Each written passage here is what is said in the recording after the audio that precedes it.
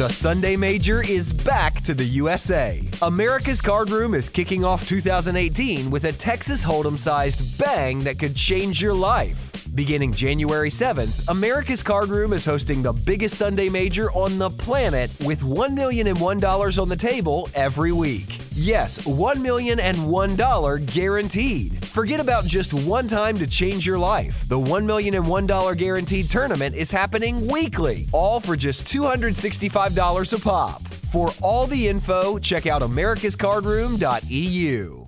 Hello and welcome to Ask Alex episode 171 on the OneOuter.com podcast, sponsored by americascardroom.com. If you want 27% rate back from americascardroom.com, simply sign up for your account by clicking on one of the ads or banners on the OneOuter.com website. Follow us on Twitter at OneOuter.com and join the Facebook group facebook.com/groups/OneOuter. This episode and all other previous episodes are on OneOuter.com website and via iTunes for free. If you want to send questions in for Alex on a future show, then please email questions@OneOuter.com, or you can tweet them or post them in the Facebook group. Alex, it's Thursday. I believe you're from a new location. How are you doing? I'm good, Barry. How are you doing? Terrible. I literally just in the door, home from, I was down south, I drove down to England for toys and collectibles and bits and pieces, and I've driven over 1,000 miles in like 3 days, and last night I had to stay in a hotel on the motorway because there was a huge crash with like fatalities and airlift, ambulance and stuff, so a huge section of the motorway was cancelled. So while everyone was sort of going, these delays and whatever, some women died and other people were in like critical condition, which I didn't find out till later when I read like the bulletins. But yeah, long story short, I was driving home, heading straight home, and then sent on a massive detour because of the accident.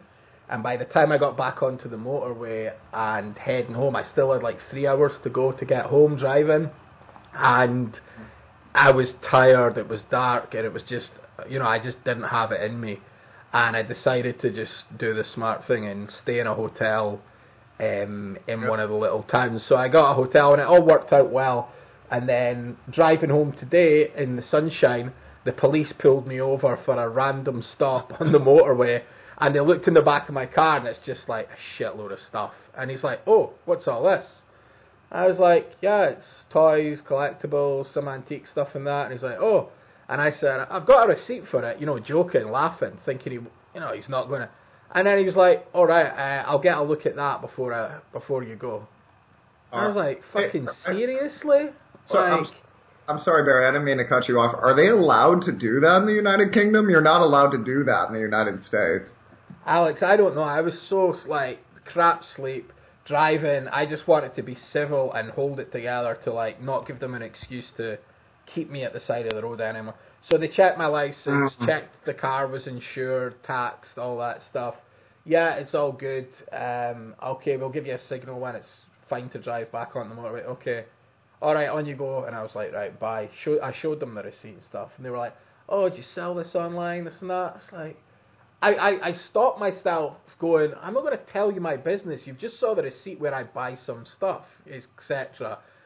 Easily these people can, the guy, and actually it turned out, I said, I'm going to a little village in Scotland.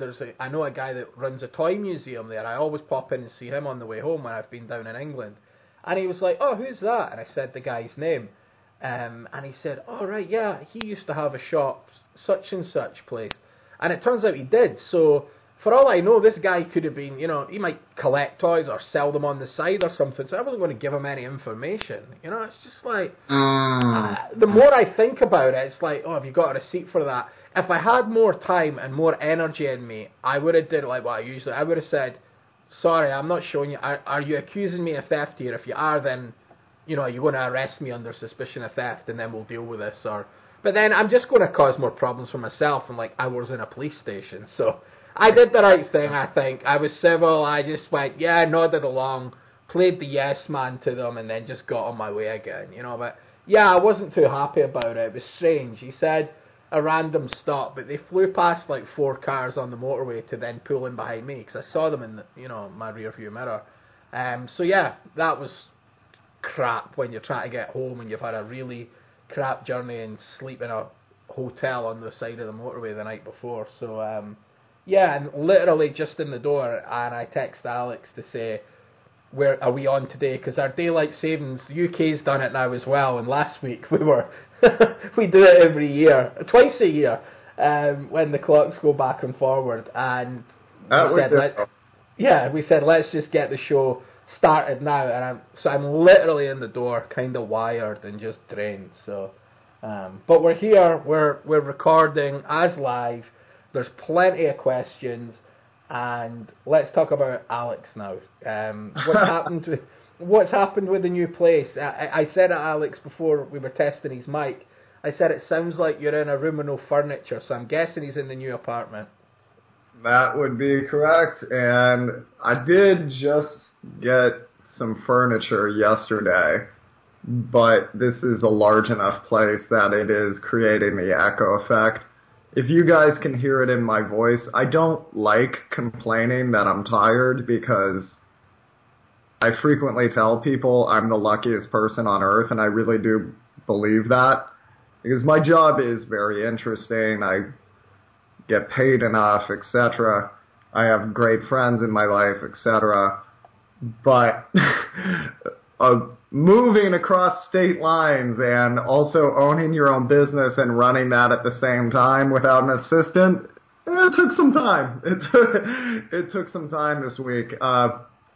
Also, the New Jersey Devils, who I've decided is my hockey team, they're fighting for a playoff spot. So I went to one of the games. They were going up against Carolina, and Carolina was trying to stave off elimination, and it was an amazing game, but I kind of screamed out my voice, if you guys might hear it right now, so forgive me for that. But yeah, things have been going pretty well here.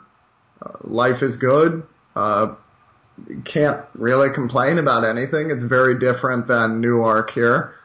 Newark is classified as a food desert, which means if you go into a local store, it's hard to find fresh fruit. It's hard to find traditional items.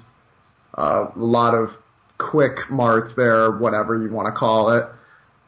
And I've just been transported to the whitest, healthiest, Nutri-Grain, yoga, vegan, organic, white ass place I've ever seen in my life. I'm in Astoria, guys. This place is nice, and wow, this place is gentrified. I'm technically in Long Island City, and Long Island City used to be the hood back in the 70s in New York, but just the way the city is working, Manhattan just keeps expanding, right? So people come to New York to work, and there's 12 million people in this area, and eventually Manhattan can't hold them all. So what happens is across the water is where people start setting up shop because they run out of space in Manhattan, and that's why Jersey City has gotten pretty nice.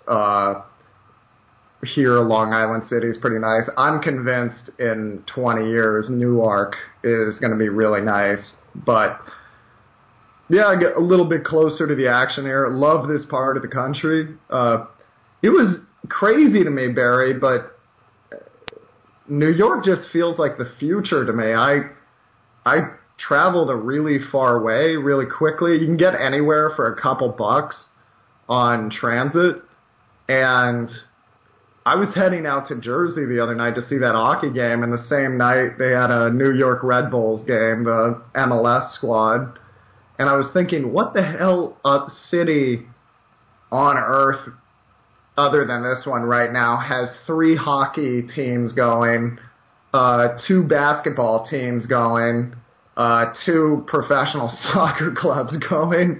By the way, 50 Broadway shows if you go into town, 20 comedy clubs. just anything you can think of. Like this part of the country is just so fun. There's so much going on. So I'm really happy, and I'm really happy to be here, and I'm happy to be talking to all you fine people. It's great to be. Oh, I'm working on the book too right now, so that's good fun. I did. It's much easier to write this one because there's not 200 Venn diagrams with algebraic chains every 356 words. So it's much more me talking about cards, which is really enjoyable in the written form because, as you can hear, I kind of talk myself out of my voice on occasion working, but I'm having good fun with that. It's really fun writing from a Queens apartment. This is every Seattle douchebag's dream is to be a writer in New York, and I somehow got that. So I was going to say, with all that, with all that stuff going on outside, it's good you're in a place where you actually want to leave your apartment now. It's like I remember when we used to like not want to go out. Yeah, I remember in Costa Rica. My brother-in-law at the time, he came by my place one time, and we just talked about some things. He had to pick up something he left at the house, and he went down the street, and I don't know if I've ever told this story on the show. He saw some guy trying to rob someone. He's a cop, or he was a cop at the time, and he got out and he said stop, and the guy started shooting at him, and the guy killed him, and I mean that happened like a block away from my place in Costa Rica. So yeah, I think you did. I think you did tell that story. I'm familiar. Yeah. So every time I go running by that part of town, you'd look around and go, "Damn, like that. That's some scary stuff." And then Newark I'm convinced that city where I was and the part of the city I was in was safe for a 6-foot male to walk around. But yeah, my girlfriend never visited me there. It's just not really a pleasant place. And yeah, you go from that to Barry, you gotta come here. This city's something else. I've been all over the world. I've never seen anything like New York. I love it here. Yeah, I've only been to New York once, and I was young. I was 16, or just before my 17th birthday. I went to New York for a week and stayed in Midtown near the Chrysler Center, and I really enjoyed it. But obviously, being 16, it was a completely different trip than it would be now. So yeah, I definitely will go back. I mean, obviously, I will definitely go back. You know what? Why don't we give people a treat and not talk about ourselves another 15 minutes and just get right into some poker questions? Does that sound good, Barry? Yeah, that sounds good. I want to get this done as quick as possible and then go and chill out. So, yeah, let's do it. Let's do one for the people. This one is an email, and we're just going to read it straight out verbatim because Alex has forwarded this one on to me, and he has said to the guy, we will read this on the next show, so we got to do that to keep Alex's word, otherwise it makes Alex a liar, and we're not going to do that on this show. Indubitably. Yeah. So, okay, hello Alex. I really love your course, Master Tournament Poker in One Class. Since I took the course, I final tabled in 2 out of 5 live tournaments, and have stopped stone bubbling. I have a couple of questions.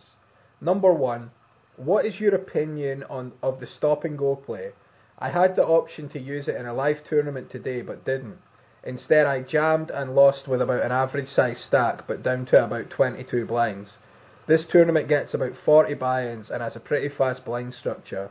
People were starting to drop out, and I had a sense that this was going to accelerate. I didn't want to be left short-stacked. I was in the big blind with pocket fours, and had one open raiser to 2.67 big blinds. That's very exact. He had been open raising from middle position about 10 to 15%. He limps much more than that. He also shoved or called shoves 3 or 4 times already. I'm thinking now I should have called to close the bet in and then donk bet shoved when a jack came out on the flop. This might have folded out the 10-10 he wound up tabling. with the 4-4 and 22 big blinds, I figured I'm probably going with it anyway. The stop and go play might have given me more fold equity. So if you take it from there, Alex, that's his first question, and then we'll go on to the second one. And this was Keith that wrote in. I can't remember if I said his name at the start or not. Did you say Keith? Keith, yeah. Keith. Hey, Keith, thank you for your question. Well, Keith, it's very interesting you asked this, because just yesterday I sent an email off to my email subscribers where I was talking about, hey guys, I was rereading The Myth of Poker Talent. I think you guys should read this. This Alex Fitzgerald guy did a pretty good job on this book. I think you all need to read it. But no, in all seriousness, I was skimming through the book because, of course, when you're writing a new book, you want to make sure, okay, let me make sure I didn't retread on this. Let me see what was in that book. And you want the books to work together. What did people not get out of the first one that maybe they wanted? What has already been said that doesn't need to be said again? One of the sections is about stop and goes. I've never put it in a webinar. I've never put it in one of these podcasts. I've never talked about it on YouTube. But there's an extensive analysis of it in The Myth of Poker Talent. And that's just one of many things in The Myth of Poker Talent that I think people missed, which doesn't really surprise me because the mathematics of poker discussed unexploitable jams years before they became profitable, and not profitable years before they became widely known. And I certainly didn't pick up that book by Mr. Chen, so I shouldn't expect anybody to pick up my book and really scan it. But if you guys want a little bit of an edge on this, in The Myth of Poker Talent, there's analysis of stop and goes, go and goes. There's analysis of triple barrel bluffs. I had some really interesting thoughts on it. Donk betting, I still don't see widely done in card rooms, and I don't see it discussed in books, was the next thing I was going to say. I think you'd really enjoy the discussion, and I think this is where you should look to see me really flesh this out. And one of the reasons I think The Myth of Poker Talent didn't catch on like that was there was a great emphasis on let me show you the work. I wanted to show why I had come to my different analyses, my different plays. And in that way, I wanted to show people the assumptions I was making. That way, if the assumptions ever shifted, or if my assumptions were incorrect, or if the game had shifted, you could adjust the plays yourself and hopefully correct me. But that does make things a great deal more confusing. One thing I'm pretty sure of is there were some Card Runners EV calcs that were pretty simple to run and were very revealing. One of them was the stop and go. So this person, he said the raise size, it was a very exacting amount, but did we get an exact amount on his stack, Barry? I think it was 22 big blinds he's just said. Let me double check the email for you while you're talking. While you're talking, not Phil. Sorry about that. Well, 22 big blinds. We'll see if this falls under it, but let me explain the stop and go a little bit. Let's start with a simpler idea, because the less chips you have in Nolan and Holden, the simpler the decision. Sorry, go ahead, Barry. Average stack, but down to about 22 big blinds. So 22. Yeah, that's the only information I can see from this part of the question. Okay, 22. So here's what I'm thinking. Here's what I know. Anytime you have less than 10 big blinds, nobody's folding to you when you jam. I don't know why that is. You can raise fold to 7 big blinds. I've proven it. If your hand's that bad, and the person jamming is that tight, you can raise fold. But the general public does not know that, does not behave in that way, because let's admit it, and gambling is more fun. So any excuse that is not going to be treated as a social faux pas, that is not going to be judged by the common populace when you're at a poker table, is going to be an opportunity that is taken. So under 10 big blinds, let's take it that way. Let's say you have 9 big blinds. You have pocket 4. Somebody raises to 2.5x, you jam, you know the guy's going to get called. That is pretty much always a good idea when you have pocket 4s. If the guy gets caught bluffing with Jack 6 offsuit, he's 50-50 against you. Right? So what you generally would like to do, since the guy's going to call you anyway, and the guy's going to see all 5 cards anyway, instead what you'd like to do is call, see the flop, go, shucks, well, I guess I'm all in, and jam. Now let's imagine that guy with Jack 6, the board is Queen King 6. I've had guys show me that 6 and fold to me. They go, nice try, pal. Whereas pre-flop, let's say, the guy's certainly never folding anything suited. Most people just don't fold. They won't do it. You give the guy free license. You give the guy the full opportunity. Furthermore, mathematically, I try to push things to the extreme in the Myth of Poker Talent. The Myth of Poker Talent, the idea was, let me show you very extreme analyses I've seen, and then here's how you use Card Runners EV, here's how you use Flopzilla, now go forth and do it. And nobody did it. No, nobody did. I know because there's a few mistakes in the book, and if you had done it, I should have been getting emails about it, but I never got emails. I got about 5, right? With people following the book. I thought I would have gotten a lot more of them based on how many copies of the book were sold. Anyhow, don't treat poker training as poker entertainment, guys. Not unless you want to stay a recreational player forever. Recreational players treat this as entertainment.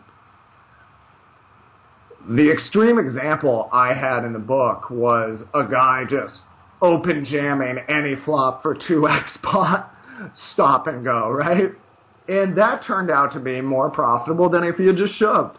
And it was about 20, I think it was 25 big blinds. It was close to 22. And I think I picked a hand. I think I picked a small pair. Yeah, I can't remember, to be honest with you. But what I kept finding in Card Runners EV was it was much more profitable to run a stop and go. Because people, when you especially with these over jams like you would have with the 22X, I love that you're thinking of this, Keith. Because, yeah, you called a 2.5X or whatever the raise is, and in the pot there's like 7.5X, and you shove 18X, people aren't calling. A lot of times they'll sit there with second pair top kicker, and they'll go, I don't know if I should call. Sometimes they do fold. And the thing is, if they're folding that, they're folding nearly 90% of their hands, 80%, not 90, excuse me, 80% of their hands. That's preposterous. That's profound. So, the reason most people don't want to do it is you look like such a dumbass when it doesn't work. It's the discussion that they have on the Freakonomics podcast when they're discussing penalty kicks, where there's actually 3 options, left, right, or center. And center, statistically speaking, works very well, because the goalie always cheats left or right. But nobody wants to hit center, because if you hit center and it doesn't work, woo, you're gonna hear it from the press. Oh, dear Lord, you're gonna hear it. And it's the same thing with many poker plays. If you call there with your small pair and you don't know what to do, so you check call the flop and check fold the turn, nobody cares. Nobody says anything. Yet that might have been the worst way to play the hand. If you just jam there pre-flop and allow a player that is not known for finesse play, if you allow a player that doesn't know they have to call a 2x pot jam with third pair, an easy out, an easy escape, no one's going to say anything to you. No one's going to chortle at you as you walk away from the table. And if we're being completely honest with ourselves, That's what most people are really afraid of when they play No Limit Hold'em. They don't want the ire of the peanut gallery because that feels pretty terrible. That confirms to us we don't really know what we're doing. And many of us secretly wonder if we know what we're doing in poker because poker is so damn hard. It's a game of failure. And we don't like that confirmation, whereas if we do something that just makes it look like we ran bad, oh, we can go to sleep easily that night, huh? What's the next question, Barry?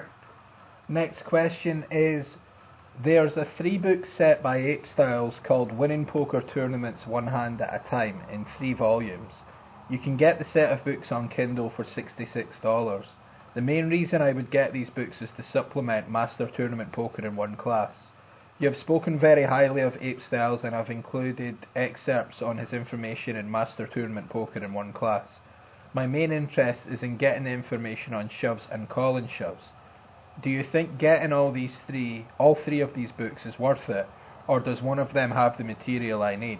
Do you offer something yourself with comprehensive information on shoves? Did I miss something in Master Tournament Poker in one class?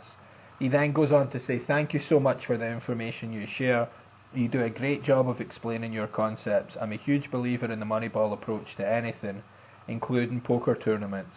The Moneyball approach was a big factor in the Philadelphia Eagles winning the Super Bowl, and it's a big factor in your success and the success of your students. Regards, Keith. Thank you, Keith.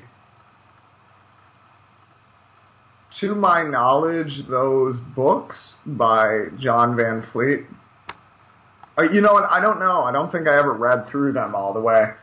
Are they a worthwhile investment? Well, anything from John Van Fleet is a worthwhile investment. John Van Fleet is the best poker player in tournaments I've ever seen. And I've gotten my students constantly show me lessons that he's taught them. I've always prided myself on probably being one of the best tournament coaches, but I honestly think he's better right now. Like, I'm not really in the habit of lying to you guys, so I'm not going to tell you I'm the best when I don't think I am, but if you're looking to play online MTTs, I don't know about his live game. That's not saying a bad thing or a good thing. I just don't know about it. But if you're looking for the most technically intelligent poker player, you can't do better than John Van Fleet. And he does have training options out there. I don't know if you're going to find what you want in that book. I think he himself would say, I would change a lot of those things around if I could have it to do it again. But he does have materials out there that he has authored recently that are very, very good. But they're not cheap, is the thing. And to his credit, they shouldn't be cheap. He's essentially solving your game for you. And he's done a lot of deep analysis and incredible work. So if you look up what he's up to right now, you'll find all that stuff. You'll see what he's doing. It doesn't come cheap, but it's worth the money. I'll tell you that.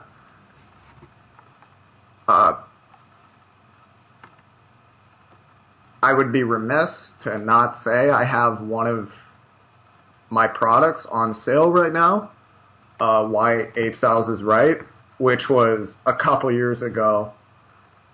John and I got together and did a one-off webinar where he essentially talked about some stuff with poker that I found really fascinating, and he was kind enough to let my students in on it and let me do a webinar on it. Now, that's a couple years ago, though, and I think he'd want to change some things around if he had it again. But yeah, that's on sale right now for 75% off. And Barry is going to put a video in the liner notes that previews it. It's one of the cool things John did. You know, it's not as deep as the stuff he does on its own, but he did show a lot of bluffs that he does that aren't in the traditional lexicon of poker player bluffs that have helped me a great deal, especially in live tournaments where the embarrassment factor is quite real. And he discussed playing from the blinds, and he discussed a lot of the things that he filled in the gaps that I didn't touch upon. I'm not really sure why, but big blind play became a fascination, an obsession with me, because all your losses come from the big blind in tournament poker. The big blind keeps getting bigger, and every 9 hands, it's right there. And I felt if I could neutralize that, I'd solve tournament poker. You could not be great from other positions, but you get by. And I pretty much proved that right, because I was actually struggling quite a bit with my positional play at that time. My post-flop play needed a rework, but I got down my big blind to negative 15 per 100, which meant at that time I wasn't paying the big blind 85% of the time. And the way I was doing that was with check raising and donk betting consistently, but John had a completely different way of doing it. He was very good at the rejams. He was very good at flatting from that position and playing short stacks much differently. And he was nice enough to come in and discuss that. And we have a very complete guide on how to use Card Runners EV. He showed me some Card Runners EV tricks. I transcribed it and very painfully put together a webinar on it.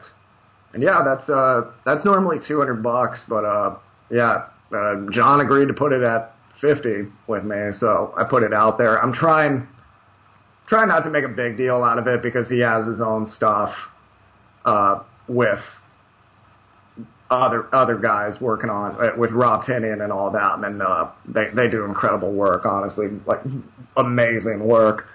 And I'm not trying to step on their toes, but yeah, that's on sale for a few more days. You guys can check that out if you'd like. It'll be in the liner notes. Okay, let's go to the next question now, and this one's from Mike. Hi Barry and Alex, thank you for answering my question about min-betting a few weeks ago. This time I want to know Alex's thoughts on multi-tabling versus playing only one table. I've attempted a few times to play 2 tables at a time and feel overwhelmed. I lose focus easily, which is the reason why I only play 1 table. I have a small sample size of 2,200 hands on ACR playing 25 NL with a big blind out of 100 of 32 and an EV adjusted of 29. In addition, I plan on playing some live poker at Foxwoods in a few weeks, and you can only play 1 table at a time live. So it makes sense to me at least to be accustomed to playing only 1 table and giving the game 100% of my focus, which is more fun for me. My question after writing this beautiful soliloquy is it possible to be a great player online without multi-tabling? Thanks. Thank you for your question. Yeah, it's possible. Might not be probable, but it's possible. Sorry, guys, you might hear a creaking door. I'm not really sure. I'm still learning all the bits and bobs as far as this apartment. Oh, that seems to be my window. Sorry about that. 1 second. There's always something on this damn podcast, Barry. Have you ever noticed that?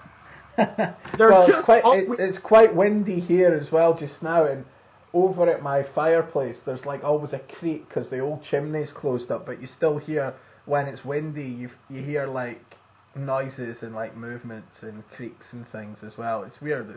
I don't know if you've seen Curb Your Enthusiasm, but when he buys the house and at night there's this noise and he's like, what's that? What the hell's that? And his wife's like, just a house sound. And he's like, what, a house sound? What do you mean a house sound? Like, she's like, every house has them. And he's like, no, that's this guy. And he thinks he's been like ripped off by the guy that sold him the house. Because like at 3 a.m, he's like, I can't sleep with this shit. You know, it's like, it's good. It's really funny. It's a good episode. It just made me think of the house sound, you know. But yeah, every house does have them. The house I grew up in, not a bad house, maybe not. It was behind a Nike missile silo and a gun range, so yeah, it was pretty quiet most of the time. The house I grew up in, the house sound there was, I hate you, Barry. No, I'm joking. That was my dad. Yeah.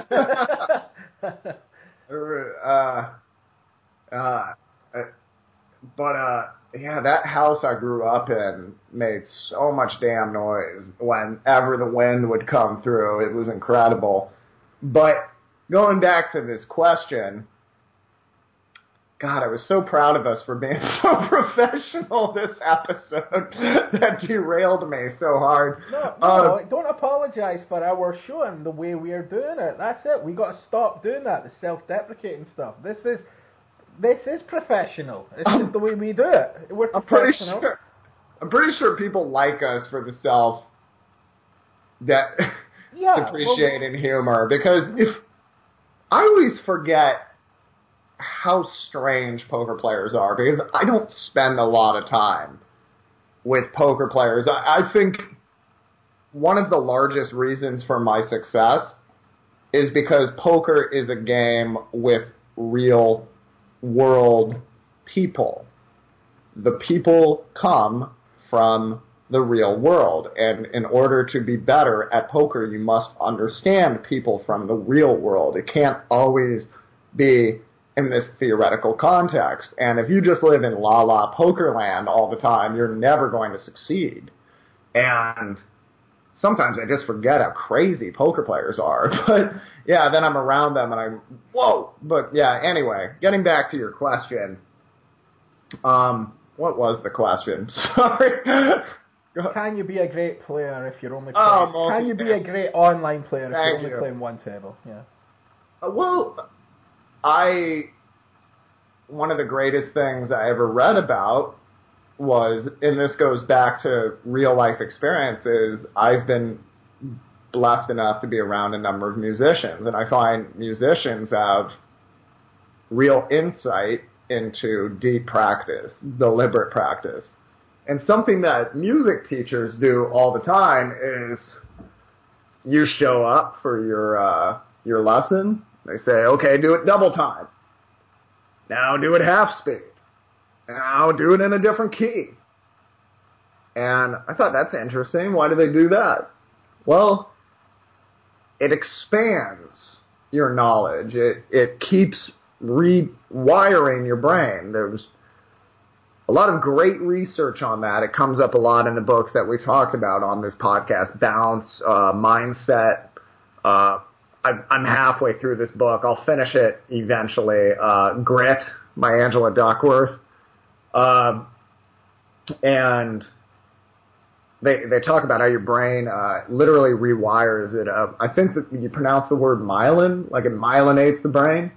And music teachers are actually very good at this, in that they'll go, okay, go back to that song from 4 lessons ago.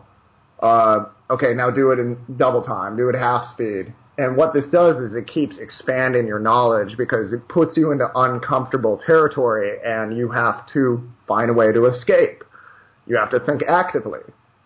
Your autopilot, most of my lessons, actually recently I've been redoing my lessons because I can't get my students out of autopilot. They go, this is what I do in this situation. They don't say, I'm thinking of doing this. And then I have the opposite problem with some of them, which is they're always thinking, they're always studying, they're not playing, right? I think it's a great idea to one table. I've one-tabled many poker sessions in my life. I love one-tabling. I tend to do it with a bigger buy-in. I think that's a great way. If you have the money, and you damn well should if you're gambling, guys, if you have the money and you want to one-table a major on Sunday and pay great attention, I think that's awesome. But get your money's worth. Write notes on the players. Rewatch every hand with a hand history replayer. Analyze the stats every time someone opens. Don't do anything automatically. And I think that's a great way of getting out of your autopilot, doing that deeper practice, that more deliberate practice. But at the same time, I think you have to sing the song double time and in a different key at times. So that means sometimes I play a number of tables. And when I play a number of tables, it's because I have a very developed system. Master Tournament Poker in one class is a large percentage of my system. And that system is applicable to many games, most games. And I think that's really good because you start with a large number of tables and then you get some deep runs and then you can do deep focus at that point. Should you multi-table without a system? No. I think it's actually a really good idea when you start to not play a number of tables. It sounds like you're overwhelmed by that. By all means, don't do that then. If you're living in a country or a state where PokerStars is a staple, even though you guys know me, I don't recommend that site ever. Play some Zoom poker. That way you can one table, but you can get out of the hands really quickly. If you want to sign up, there's a website. I think you can use promo code AlexF, all capital letters, to get a discount. I don't get anything from that, by the way. If you do that, I'm just letting you know. That's a discount I give my students. Advanced Poker Training will allow you to play a ton of hands on one table really quickly. But get the hands in and think deeply about the hands. We've all played more hands than Doyle Brunson. And yet he could probably beat all of us at a no-limit hold'em table because he's thought more deeply about the hands. By the way, this applies to your life as well. I think after a day in your life, you should write down thoughts in your journal. Think about it. Try to get more out of it. Just like they were hands in a poker game. And furthermore, when you play, in order to induce deep practice, you need a few ideas. You don't want to watch a training video and have 100 ideas, or watch 10 training videos and have 1,000 ideas, and then try to apply all of them at the same time. The Navy SEALs have 3 to 5 items that they are applying in every mission. They don't give you more than that because their belief is you'll screw up. Doesn't matter how good your training is, because Lord knows those guys have extensive training. They still don't believe it's going to work.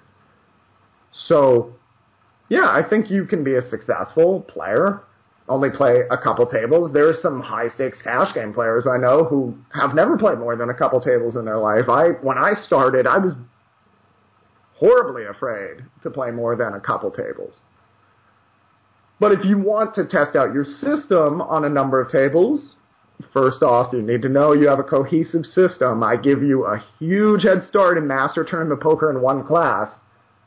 But if you identify a situation you don't know, you have to mark that hand, let that hand go. The guy outplayed you here. You weren't prepared. Don't come to his area of the field and play his game. Just go, nope, you took this one. Fold. And then later on in your free time, study that situation. And the tools I find that are incredible for that situation are Cardrunners EV and Flopzilla. And there are guides on how to use them for free all over the internet. The Myth of Poker Talent talks about them extensively and shows the most fascinating analyses that did come when I started working with those tools. I hope that helps you. Okay. We've got time for... Wow, Alex. Yeah, good. Cheers. We've got time for one more question, I think. Yeah, we do. We've got 15 minutes left. Okay. This one is... Where is it? This one is from Mike. We've done that one. So let's go from Renee. And this one is, hi Barry, my name is Renee I'm from Sacramento, and I have a question for the Assassinato. I like the 3.5 4x opening raise when stacks are shallow, 20 to 30 big blinds.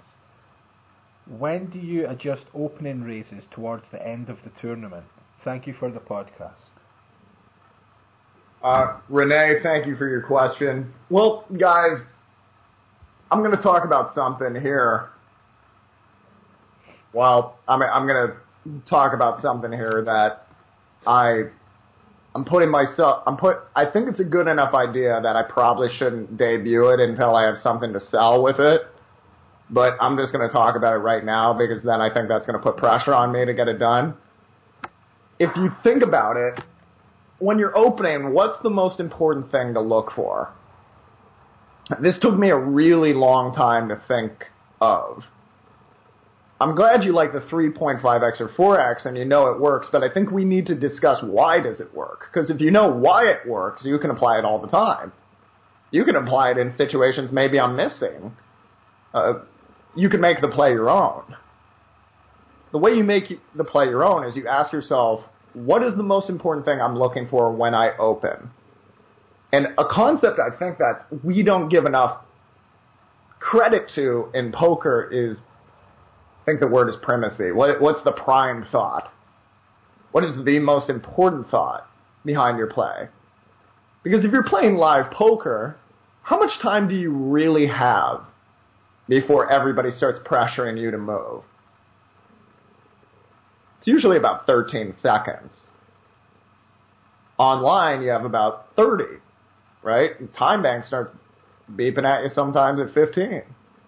So if you think about it, my belief is during those 15 seconds, you're going to think very clearly, then the timer's going to go off, the dealer's going to open his hand and wave at you, people are going to start staring at you, and I don't believe the thoughts you will have at that point will be of the same quality as the thoughts that you had during the first 15 seconds. So whatever you were thinking of in those first 15 seconds are going to take up a very large percentage of the analysis that is going to lead to your play, which, remember, in No Limit Hold'em can undo you very, very rapidly, could end your tournament. So whatever thought you start on is going to be disproportionately powerful. So you must work to have your most important thought ready for each situation. What is the most important thing for me to think of right now? When you're opening, what do you think is the most important thought? Your most important thought is, will someone 3-bet me? Who is going to 3-bet me if they're going to 3-bet me? Is there a way I can open to an amount that will dissuade them from 3-betting? And if I can't, are they 3-betting enough that I shouldn't even open here? This is why I make hand rankings charts, because people want them, and it's a good starting point, but I don't love them.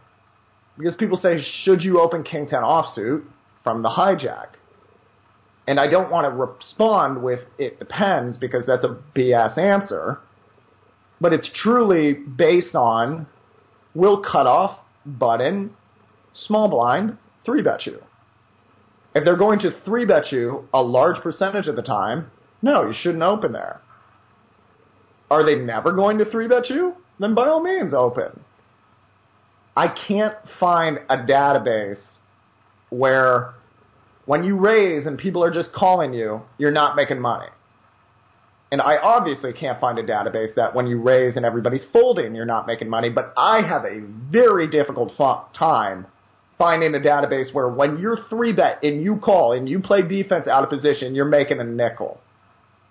You're lucky to only be losing 100 big blinds per 100.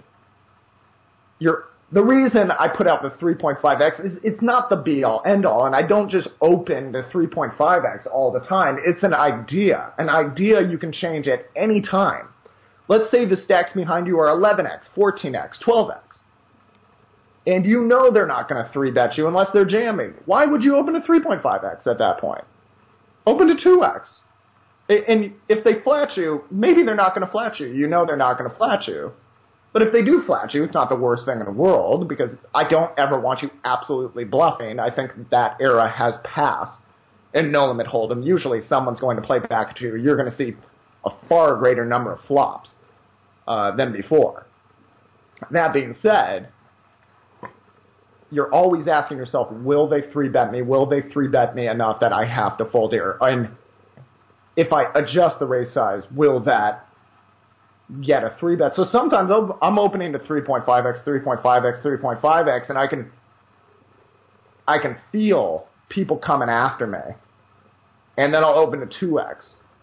And it's like throwing a change-up in baseball. People look at it and they get confused, and they just call me. Boom, I've won. I'm not making as much money as if you folded, but I'm making money. Whereas if you 3-bet me, I'm not.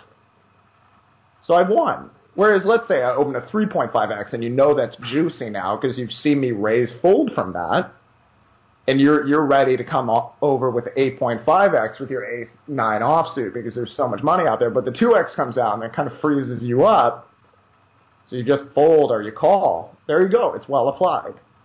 But a lot of this is based on the stacks behind you, what you perceive the player's 3-betting tendencies to be to a different raise size. So from shorter stacks, a lot of times, no, I don't raise to 3.5x. Let's say I have 15x. I'm not raising to 3.5x. I don't see the need. 2.7x a lot of times still looks like a significant portion of my stack, and it's like I'm not folding, so I'll do that, or 2.8x or something like that. And really, this is where the art of No Limit Hold'em enters. Understanding your opponent becomes the most important thing.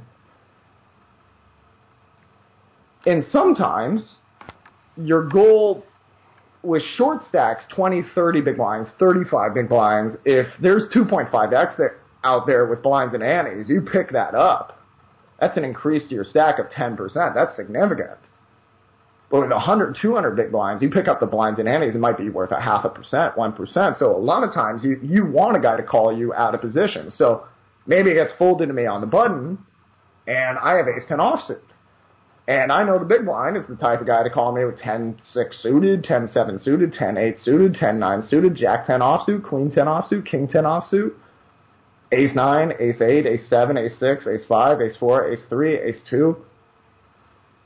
Hundreds of combinations that I'm dominating, and I know if he flops a pair, he's not folding. So I'm set up to make 40 big blinds if he flops anything, because most likely I'll be ahead of him. I don't want to make it 3.5x on that button and cause that guy to think. I want to keep things in his autopilot. Make it 3x. Make him call. Because 40 big blinds to a 200 big blind stack is still 20%. It's a huge Hail Mary 40-yard play. Whereas not every big blind is created equally. Getting just a couple big blinds, 1% increase, is not really going to move the needle. It's not going to put me in that winner's circle. So I think we can work better at our opening sizes by asking ourselves, what are we trying to do? Am I trying to take this guy to the river and drown him at the beginning of the tournament? Or am I trying to chop out Moneyball style, a few big blinds here at the beginning? I think that's a great first notion. Then we also have to ask ourselves, how often does this guy 3-bet? Will this open size dissuade that? If it doesn't, why am I opening? I hope these tips help you, Renee. Thank you for writing in. Okay, and that is all we have time for this week. Alex, is there anything else you want to raise? Any Easter special offers or anything coming up? And how can people get in touch with you for coaching? I lose track if you're still doing that or not. And how can they get your webinars and stuff? Yeah, to celebrate my Lord's resurrection, let me tell you how to play cards for a cheaper rate now. Hallelujah! There's not an Easter sale, but YH Styles is right is 75% off right now till the end of the month, so you guys got a couple days. Check out the liner notes to see the free YouTube video I have out for strategic content, and there's a little preview of the kind of bluffs that we like to discuss in that video. Follow me on Twitter at @TheAssassinato. Write me at alex@pokerheadrush.com. And sign up for my newsletter at pokerheadrush.com. It's kind of my ugly little blog site, but top right, you can sign up for my newsletter and you'll get 4 or 5 times a week. You'll get much better looking emails that have free articles, free YouTube videos, free podcasts like the one we're doing right now. So do be sure to sign up for that. And yeah, thank you guys for listening in. It was fun to do this again. Yeah, and keep your questions coming in for future show. Questions@oneouter.com on email even, or tweet them at oneouter.com or post them in the Facebook group, and we will get them read out. We have an absolute ton in just now, but we always read every one. I don't think I've ever refused a comment or a question, which is quite good show, and the abuse has been zero. So that's good. Maybe we're not doing it right enough, Alex, because we should have more haters. Although maybe the haters can't even be bothered to email in because they know I'll just rip them to shreds. Indeed. Okay, thanks to everyone for listening. We do appreciate it. Keep your questions coming in for next show, and we'll see you next Thursday. Cheers. Cheers.